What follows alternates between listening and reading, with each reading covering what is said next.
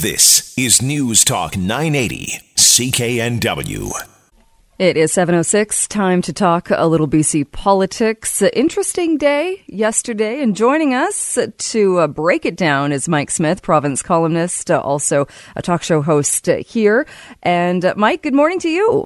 Hiya, Jill. Yeah, people still picking themselves up off the floor here after yesterday with Liberal MLA Daryl Plekas becoming the speaker. That was a bit of a shocker. And the Liberals are quite angry about it, I'll tell you that. Oh, yeah. You broke that story. It must have been a surprise to you, too, when you realized what was going on. Yeah, I sort of got the drop on this and broke it on Twitter yesterday morning. So, and it was a surprise. I got a tip from a really good source that this was a done deal. And I got to tell you, I wasn't totally 100% confident that it was a done deal when I first heard it, because I had interviewed Daryl Plekas back in June about this. In fact, I interviewed him on CKNW too. I think this was from that interview. Let's be clear about this. I would never be speaker without the blessing of my colleagues in caucus. And certainly if I did that, I'd be the first to say that I should be thrown out of office by my constituents. Yeah, that's a clip and save quote there for sure. Yeah, that is from that interview with me on NW back in June. So he was very clear that he wasn't interested in the job because the NDP were courting him heavily. The NDP knew that he wasn't really a happy camper over there in the Liberal caucus, and he had a good relationship with Mike Farnworth, the NDP House leader.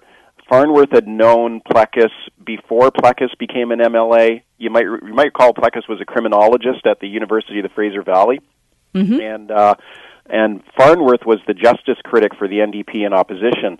And he used to talk to him all the time about justice issues and criminal justice matters and that kind of stuff. And that's where they formed kind of a friendship.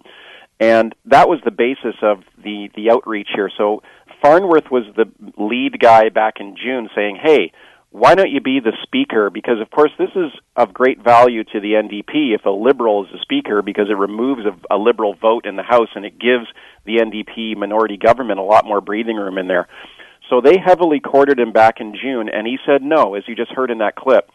So something changed, and clearly by yesterday he had come around and was willing to do it. And I've never seen anything like this in the House where a new speaker is elected, and normally there's goodwill on both sides of the House. Like everybody applauds on both sides as the speaker goes into the chair.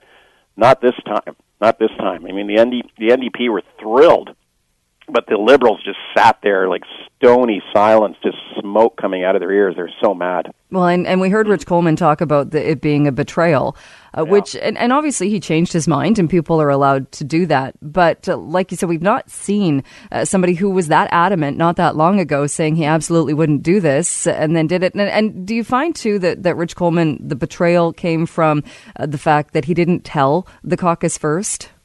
Yeah, I mean, the way Coleman described it was it appears there was a lot of cloak and dagger stuff going on behind the scenes here, because the NDP were explaining yesterday in private to reporters that this sort of had been in the works for a couple of weeks or more, that Plekas had indicated, okay, listen, I've had a change of heart, I'm willing to do this now. And there were talks going on very quietly behind the scenes for like a couple of weeks, primarily between Daryl Plekas and Mike Farnworth from the NDP. The Liberals knew nothing about this. So according to Coleman, Mr. Plekas had continued to tell the Liberals that no, he wasn't going to do this. He wasn't going to take the speaker's job. And right up until Friday, on Thursday, there's this very strange process where you have to tell the clerks, each MLA has to inform the clerk's office whether or not they want to be the speaker. They have to file these special forms. And Daryl Plekas had not filed his forms. And Coleman told me that he had asked Plekas, look, are you going to file these forms? And Plekas, he said, assured him, don't worry, I'm not going to be speaker, don't worry about it. And then he said Daryl Plekas stopped answering his cell phone. So he kind of went silent, and that's when the Liberals knew, oh my God, something's up here. It looks like this guy's going rogue on us here. And sure enough, he became the speaker, and they're not happy. And like you say, they feel it's a betrayal. And so it's a good job if you want to be the speaker with the additional money, with what comes with the position. But Darryl Plecas, looking at the long game, it's not as though he's going to be welcomed back the next election to run for the Liberals or to be part of that party. Do you think he is looking at the long game as far as staying in politics? That's a really good question, because if you think about it, especially in a city like Abbotsford in the Fraser Valley, which is pretty much considered a very safe Liberal seat. So if he was to try to run there again for, let's say he switched parties and went to the NDP, or he tried to run as an independent, I don't think he'd get reelected.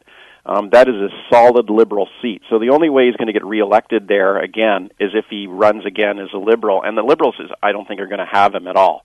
They just won't. He's persona non grata in the Liberal Party now. So what's his future? I mean, if he can't get reelected, does that mean he's just a one-term speaker and that's it? Now, one possibility that's been going through my mind is there's some other sort of arrangement that's been made in the background with the New Democrats that in return for him doing this and helping out the NDP here very effectively, would the NDP agree to allow him to run as a New Democrat in a safe NDP seat or something like that?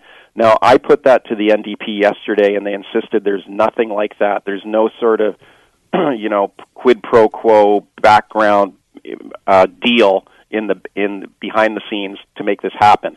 They say that he wanted to be speaker. They felt he would be a good speaker, and maybe he will be a good speaker. He's a smart guy. Mm-hmm. So, and they say that's it. But Darryl Plecas himself is not talking. And so until we hear from him, we can only conjecture about what changed his mind. All right. He turned off that cell phone. He has not turned it back on yet. Yeah, I mean, it was very unusual yesterday because the tradition around here is when a new speaker takes office, there usually is a media availability. And his office indicated that he'd be willing to speak to the press yesterday, and then he changed his mind. So there was a statement came out later that he said he thought about it and he decided he's not going to do any media interviews yesterday. And I know every reporters at the press gallery in the legislature has been reaching out to him, trying to get an interview with him, including myself. So if he's listening, Mr. Speaker, give me a call, please, because I would like to speak to you, and I know a lot of the other people would, too. Yeah, there are a lot of questions. Yeah. Okay, let's talk a little bit about the throne speech. Sure. What was in it, what wasn't in it? What sticks out, if anything, sticks out to you as the most important parts of the speech? It was a very dull throne speech, I thought, because there was almost no news in it. Everything in the throne speech was stuff that has already been promised by the new government, and it was very short. So it was short and dull, which is the way a lot of throne speeches are. They're notoriously vague, and this one certainly was. I mean, it hit on the key NDP promises around affordability. So it talked a lot about, some of the interesting ones that people would key on would be housing. So there's a commitment in there to get rid of loopholes in rental agreements with tenants and give tenants more power over landlords and rental reform and that kind of thing. This is stuff they promised already, but it was in there again, so they're doubling down on that. There's a commitment to give the bus pass back to people on disability assistance with no clawback on their assistance rate. So that's a good thing for people on disability assistance looking for a bus pass.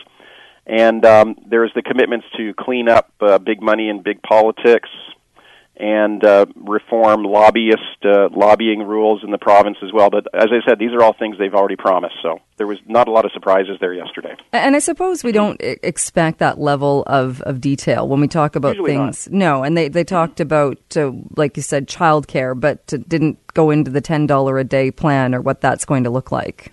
Yeah, right. So that's a big promise they made during the election, and it's in there again today, or it was in there again in the throne speech. But like you said, not a lot of real details about how they intend to deliver this very expensive promise.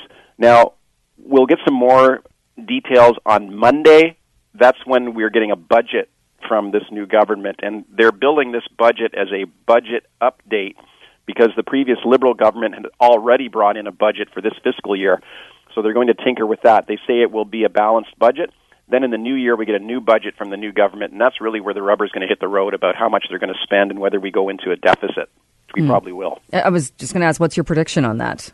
On the budget? Yes. Next year, I think we're heading back to deficits because if you, one of the themes that's repeated in this throne speech yesterday was that we need to do more for health care, education, housing, seniors, social services. And it went on and on about how the current government service levels in all these areas are inadequate. So the government, the NDP are promising enhanced government services in all these areas across the board. That's big money. Now, the government right now is sitting on a very large surplus, but if they're going to deliver across the board and ramp up all these government services everywhere, it's going to cost a heck of a lot of money, and I don't see how you do it with a balanced budget. All right. I wanted to ask you, one question before you go. Do you think this will change with Plekas leaving, with Plekas becoming the speaker? Does it change the relationship between the New Democrats and the Greens? I think it makes them happier, and probably maybe because they're thrilled. The Liberals and the Green Party are absolutely delighted that this has happened because it gives them a 3-seat majority in the legislature. It now removes the requirement for the speaker to cast a vote in the case of a tie in the House, because there won't be any ties anytime soon here. And it pretty much guarantees that the NDP will stay in power here well into the next year. And I even spoke to one NDP cabinet minister yesterday who was saying, this means 4 years in power.